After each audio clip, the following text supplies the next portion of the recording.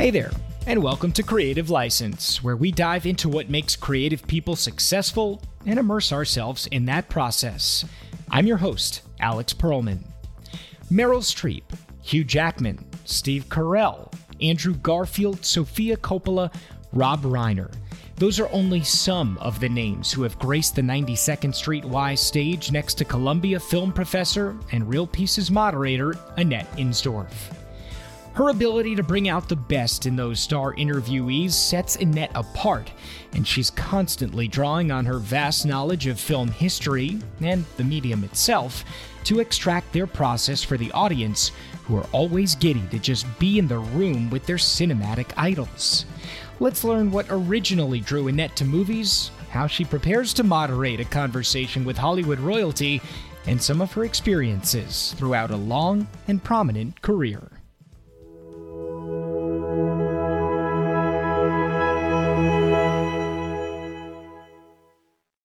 So, Annette, let's start from the very beginning. What exactly made you fall in love with film in the first place?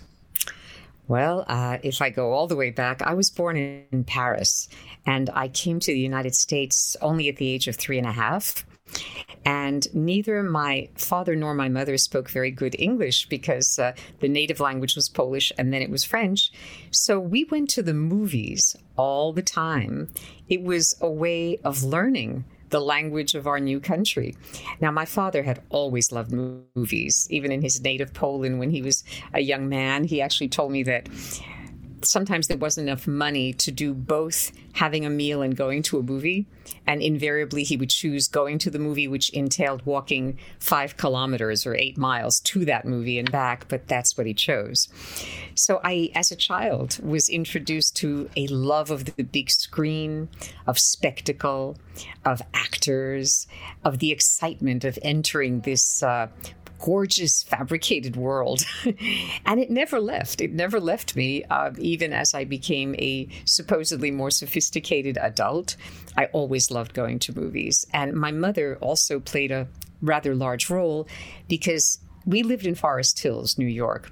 But every time there was a new movie at Radio City Music Hall in Manhattan that was appropriate for a child, she took me.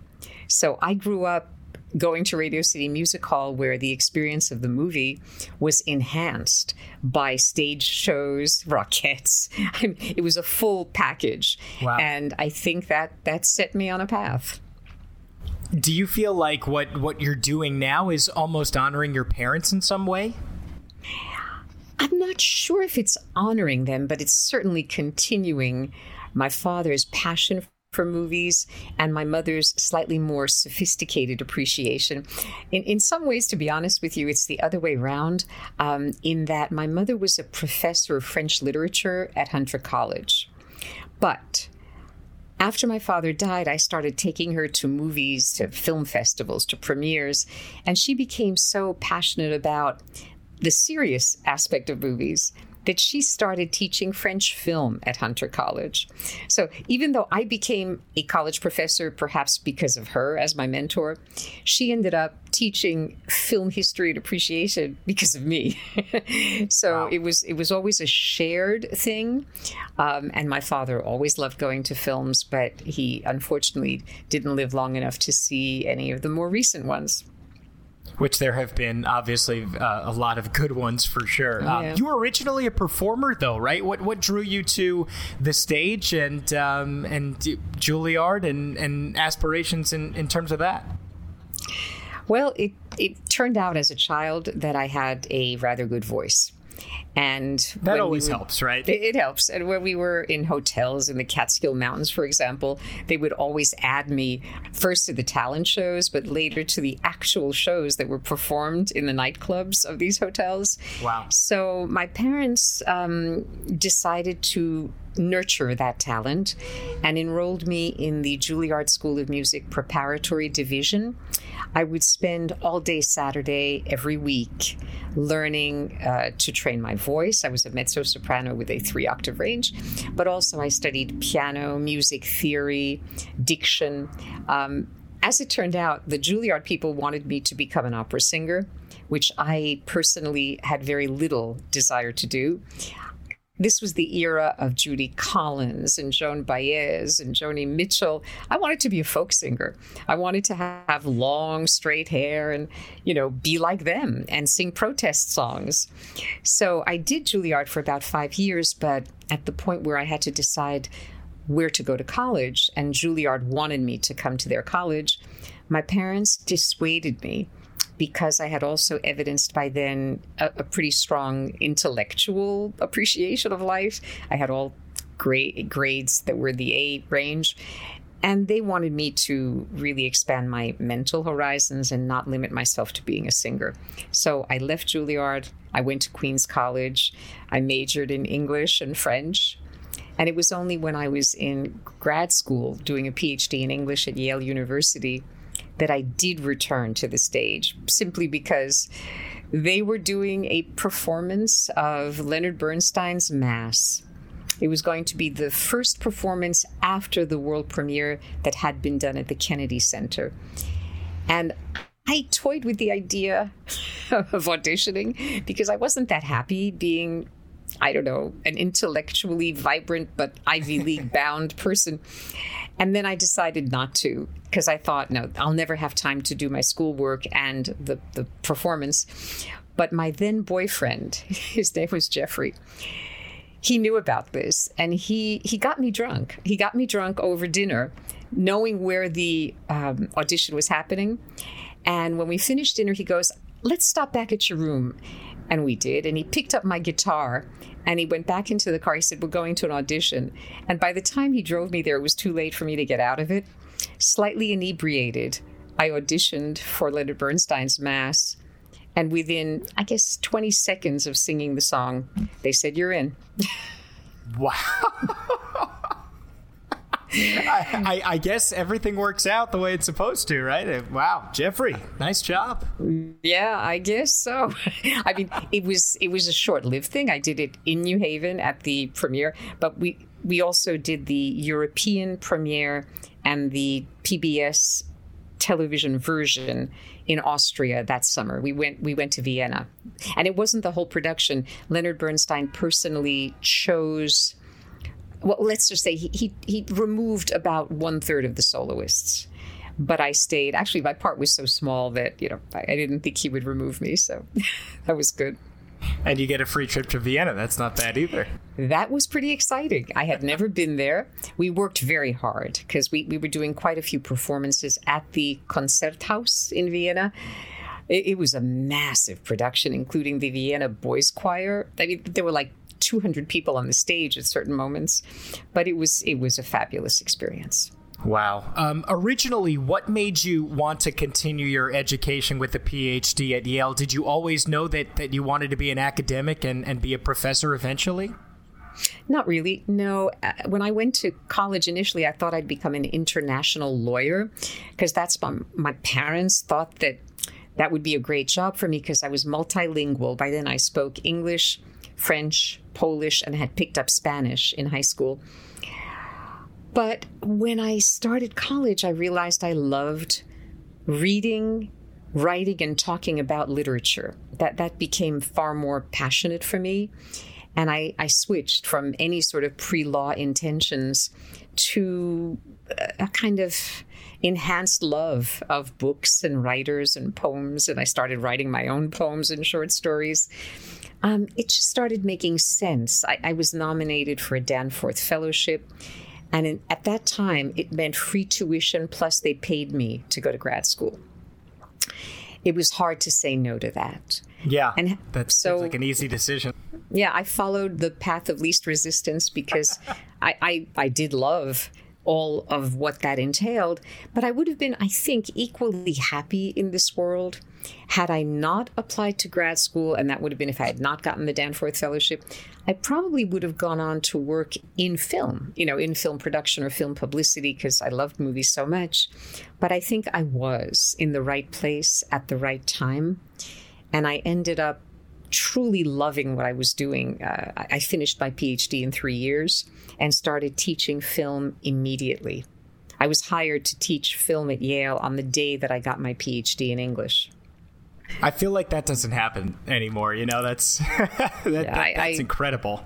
I always acknowledge with gratitude how lucky I have been, not only to show up in the right place at the right time, but I had very, very nurturing parents. And from an early age, I loved what I was doing, so it was constantly being rewarded by my teachers. So I didn't struggle that much, certainly not as much as other people I know who couldn't find their path. I feel completely the same way. I kind of knew I wanted to be a sports broadcaster when I was in high school, and my parents were always, I was a professional actor as a kid, so everyone kind of knew that maybe that would be something I could be interested in, and yeah, they were completely supportive. It makes a huge difference, honestly. That's right. Yeah, we're lucky. Very, very lucky, because there are some that are still trying to find exactly what they want to do and what their passion is. Yours is, of course, obviously film. When you sit down with a movie, a new one that you've never seen before, what are you looking for when you turn it on? And I'll just give you the example of a few nights ago. My husband and I went to see Everything, Everywhere, All at Once. This is a new movie starring Michelle Yeoh. We adore this brilliant actress who has martial arts skills as well as nuance. You might know her from Crouching Tiger, Hidden Dragon, and Crazy Rich Asians. And I had read one or two reviews that suggested this was a very kind of psychedelic movie, with mind-expanding craziness. Not my usual sort of film. I like quiet films, dramas, intimacy. But I always carry with me paper and pen because I take notes while I'm watching. And then after every movie, I type up my notes into an ongoing chronicle so that I can always look something up. And if I need to teach a film or lecture about it or write about it, I don't have to start from scratch. So it grabbed me in the first shot. I mean, what am I looking for? I guess I'm looking like any other film viewer, to be dazzled, to be grabbed. Get my attention, and if you do it well, I'm saying to the screen, you have me. I will not leave you until you drop me. That's why I wrote a book a few years ago. My most recent book is called Cinematic Overtures, How to Read Opening Scenes. And my first line in that book is, first impressions count. And it's true whether you're meeting a human being or going to a movie. So I want that film to tell me how to watch the rest of it. Grab me. Make me aware that you have a style and something to say, and I'm yours. So I start writing in my notes that there was this mirror in the middle of the shot, a circular mirror, where you see two children and an adult laughing. And suddenly the camera goes through that mirror into the room where we are introduced to the character of Michelle Yeoh, who is a frustrated laundromat owner.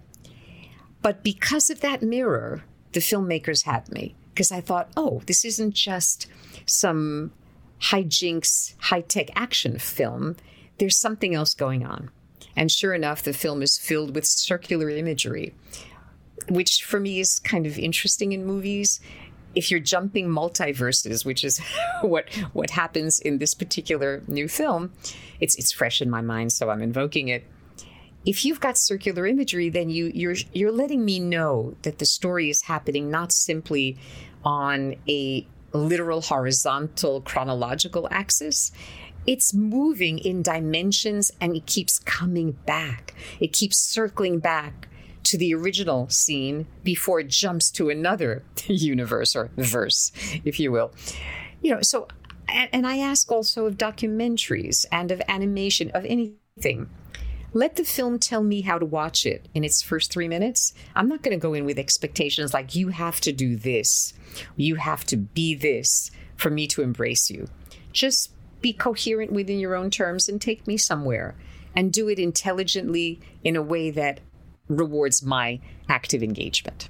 Do you think, Annette, that this is something filmmakers are taking into account from the very beginning, that this is how someone is going to watch my film, to set it up in that way where, of course, it's just like a good hook, right? In a song, or certainly first couple pages in a book, you want it to hook you, you want it to grab you and pull you in. Do you feel like that's something filmmakers are thinking about when they make these? it's impossible to generalize. Some filmmakers do, especially those who graduate Columbia's MFA program, because they've been hearing me talk about this for a long time. But some don't. Some, who are, shall we say, content to make a good movie. They want to tell a good story. They want to grab as large an audience as they can. And they're not necessarily thinking about style or formal elements, or do my choices of camera, editing, and music cohere completely with the story I'm telling? I mean, not every filmmaker has to ask those questions, but let's just say that the filmmakers whose work I teach and write about, oh yeah, it's clear that all of them have intentionality as well as craft. That some of them are making films not just because it's the easiest way they know to tell a story, make money, and have a life, but because there's something deep that they need to explore, and they're going to do that through characters, through action, movement of camera, music. They're going to utilize the cinematic vocabulary to do the best they can for an enriching or sophisticated experience, not just, okay, I'm making a movie. Right, and I think we've seen that, and we can all certainly name those movies that jump out. Obviously, you're not going to have a great movie without great actors, and through Real Pieces at the 92nd Street Y here in New York, you've been able to interview some of the most important stars in film, and just the ones that I've seen since moving here. I mean, most recently, Andrew Garfield, Hugh Jackman, Julianne Moore, Aaron Sorkin, Steve Carell. I could probably do the whole podcast based on who you've talked to. It's only scratching the surface, though. What is it like to have conversations with these? A lot of them are complete masters of their craft. Yeah. And by the way, one should never assume or expect every great actor to be articulate about his or her craft. That is very true. Absolutely. And occasionally I've been thrilled that I landed a certain guest that I've wanted to interview for years, only to find that they're much better actors than articulators of what they are doing, which is why I sometimes like to have an actor together with the director, because often it's the director and or screenwriter who has a better grasp of the vision of how it's done, not just, the day-to-day process. But it is endlessly exciting for me. I've been doing this for decades at the 92nd Street Y, also at the Telluride Film Festival. I've been the moderator in the mountains of Colorado every Labor Day weekend since 1980. It's also a very good gig. You've landed some good ones in it. I'm very lucky, as I said. And I was extremely young when I started in Telluride, and even at the Y. It was around the same time. But I think I've grown into the position or the role of interlocutor. I so love motion pictures that I have a genuine curiosity of how is this done? Why did you put the camera there? I ask a director. Or I'll ask an actor, did you start with the voice for this character that you've created? Or did it start physically? Was there an image that, gave rise to how you conceived of your physicality and your voice and whatever? And sometimes I get extremely interesting answers, sometimes less so. But the audience is always thrilled to be hearing performers talk about their process. Now, there are some guests that I've had many times. I think right now, the person who holds the record for the most number of interviews at the 92nd Street Y with me, it's probably Jeremy Irons. I think I've had him 4 times. And Ethan Hawke 3 or 4 times. You just interviewed Jeremy Irons again, didn't you? Exactly. That was the 4th one with Munich, Edge of War, a Netflix film in which he plays Neville Chamberlain during World War II. Beautifully, by the way. And he's so suave and accessible and articulate, and I love that accent and the deep, gravelly voice. So it's always a pleasure to talk to him. Ethan Hawke, extremely articulate, as you'd expect from somebody who is an actor and director and writer and musician and producer. And Meryl Streep has been on stage with me a few times. I mean, if I had to choose who has been the most delightful, warm human being on a stage, Meryl Streep is probably at the very top. She's an extraordinarily bright, compassionate, smart human being who doesn't forget that she's met you before and talked to you before. She was always exceedingly kind to my mother in particular. I guess and Hugh Jackman, he's another one who's ebullience, whose, genuine care for other human beings, not just for craft of acting or singing. He's a real mensch, as I would put it. Somebody who really appreciates good questions and tries to provide the best answers he can. Listen, it was after I interviewed him on stage at the 92nd Street Y, and we got along very well. It was the second time that I had done so. And backstage, he was saying he doesn't know all these films that I keep, alluding to. I said, feel free to sit in on my class anytime you want. 1 year later, he was in my classroom in February of 2020. He started auditing my class, Analysis of Film Language, which gave my MFA students a huge amount of joy. And of course, the pandemic began about 6 weeks later. We moved to Zoom, and he stayed with the class on Zoom. He audited every week with us. That's incredible. But you can tell that he has a real appreciation for the craft. I think you're talking about when he was there with Jason Reitman for The Front Runner, right? And he ended up, just what he said and how passionate he is about everything just really struck me as well. Absolutely right. And you're correct. It was after that Jason Reitman and Hugh Jackman interview that backstage, he mentioned how he'd love to see all these films that I've mentioned. And I said, be my guest. And I gave him my card. And he got in touch with me, I think. And he emailed me, and then I invited him. He couldn't do it at that time, but he did it the following year. Then he started auditing my fall semester class, Cinema History, 1960 to 1990. We were on Zoom. And I can tell you that the ripple that went through the students, because he didn't hide the fact that he was there. He was one of the 60 or so names on the screen, and he raised his hand and he spoke. You can only imagine how the undergrads reacted to his presence in their class. It's incredible. And, you've done so many of these Q&As. I want to get into your process of how you prepare for those, because there are probably a lot of different ways you can go. But once you find out, who it is, who you're going to be interviewing, doing a Q&A with, what happens? Take me through it. I prepare meticulously and extensively. These are the habits that I inherited from my mother and that I learned when I was doing scholarly work at Yale. You have to prepare.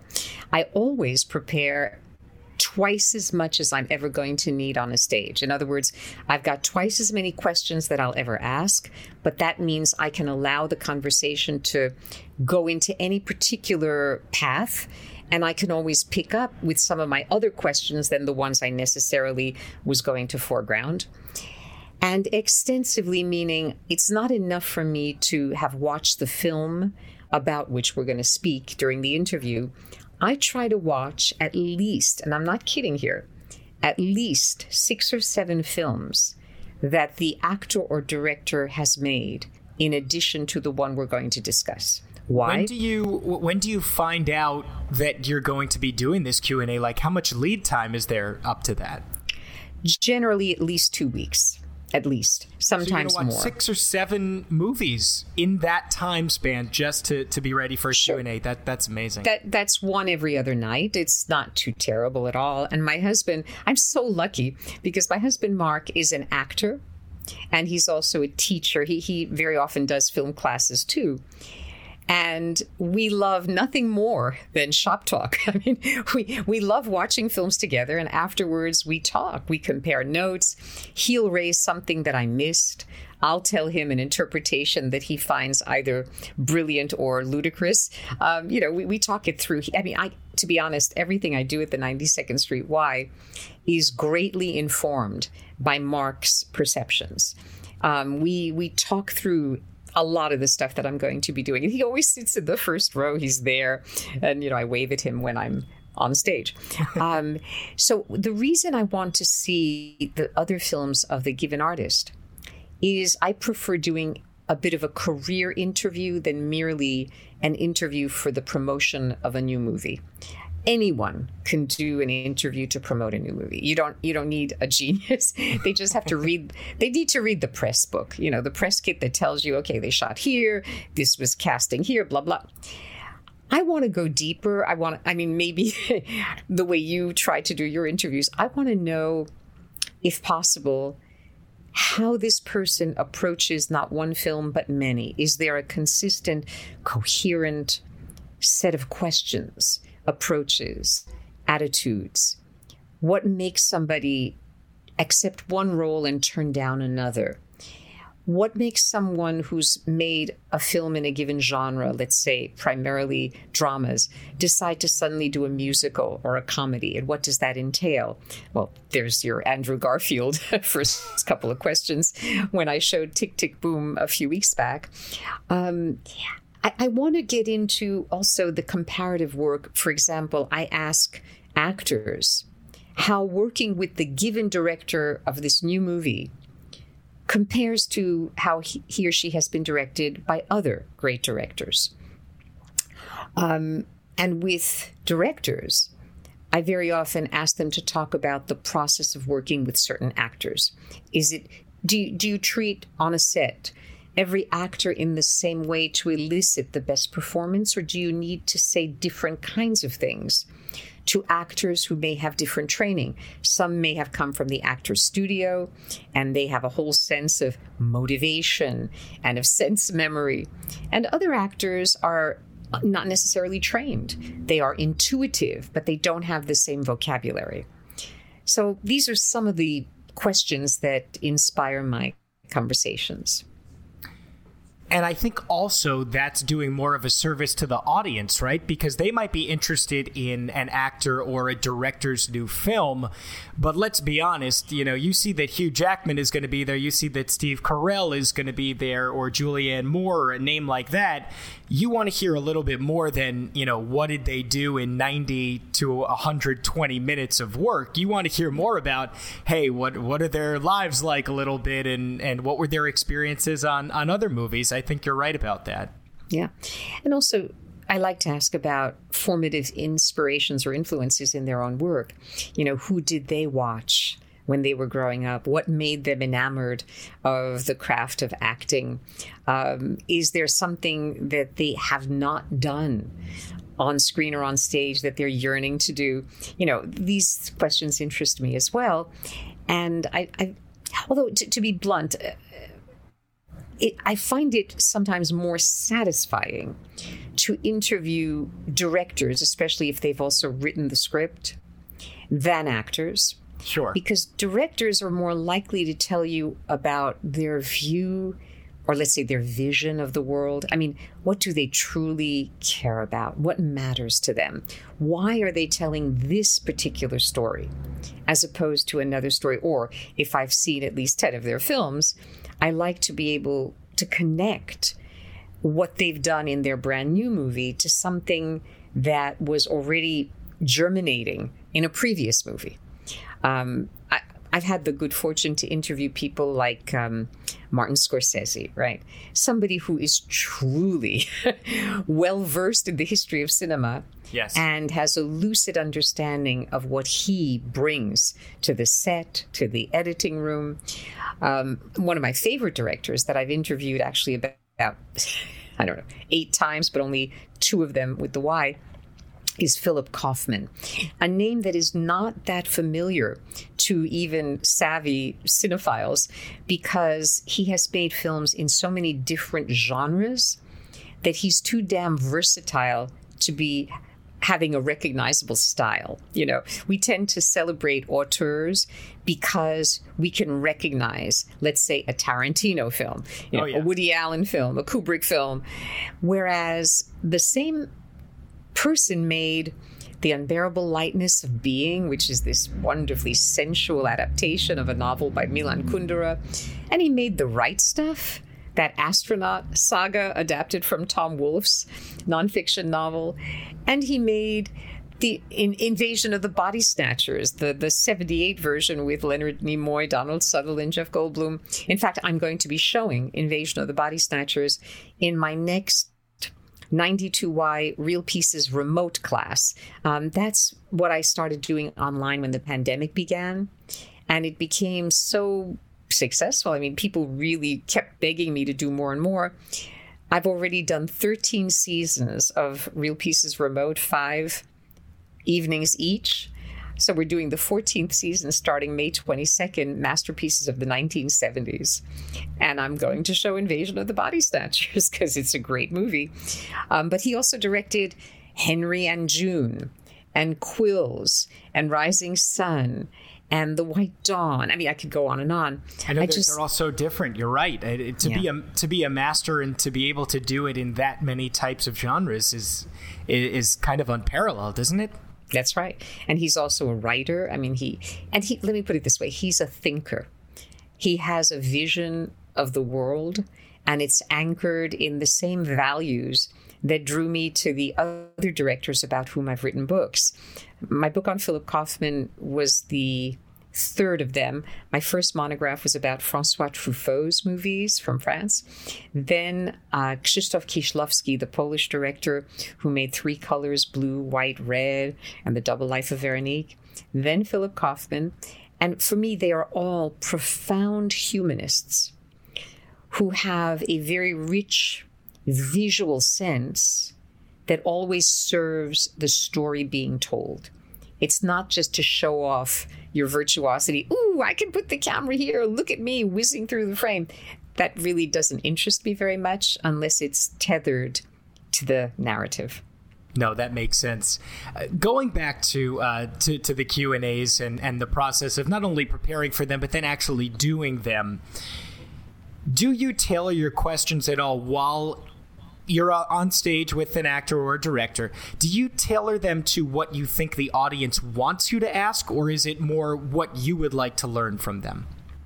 Well, here's the great news. I don't have to make a distinction between the two, because the audience who comes to the Real Pieces, by and large, are the same people who've been coming for quite some time. Now, I do have younger. In fact, Andrew Garfield, the audience for that was the youngest I think I've ever had. It was the youngest I've ever seen there, that's for sure. But it was also one of the most electric experiences I've had, and kind of shows you why watching Tick, Tick, Boom on your couch in December it pales in comparison to watching it with an entire audience that's motivated to be there. Right, and that is literally cheering after every number performed in the film. It was truly exciting, and it was, our first time back. Look, the pandemic has wrought a lot of horrible things, especially for individuals who've been sick or had family sick members. But it also meant that for 2 years we could not gather, for example, in the hall of the 92nd Street Y, and have a communal, passionate experience watching a great motion picture and then getting to meet the extraordinarily talented star. So that was a special night. But when how do I put this? I prepare, let's say, at least 15 questions, let's say. And I've found that the questions I ask tend to be what the audience wants to know. For example, I almost always begin with the origin question. How did this project come about? What was the kernel? And then asking about process. I mean, my audience knows that I never ask gossipy questions. I'm just not interested. Who cares who you're sleeping with? That's not what I do. Other people can do it well, but that's not my thing. I want to know, how did you do this work? What did it mean while you were doing it? What does it mean now? I don't want to sound corny or anything, but there is sometimes a spiritual dimension that some film artists will acknowledge if they feel that the person asking the questions is doing so from a good and serious place. So I ask what I want to know because I believe that I have a sense of my audience and they want to know the same. And if I didn't ask anything they wanted to know, hey, they have a chance at the end. We usually have at least 15 minutes devoted to questions directly from the audience.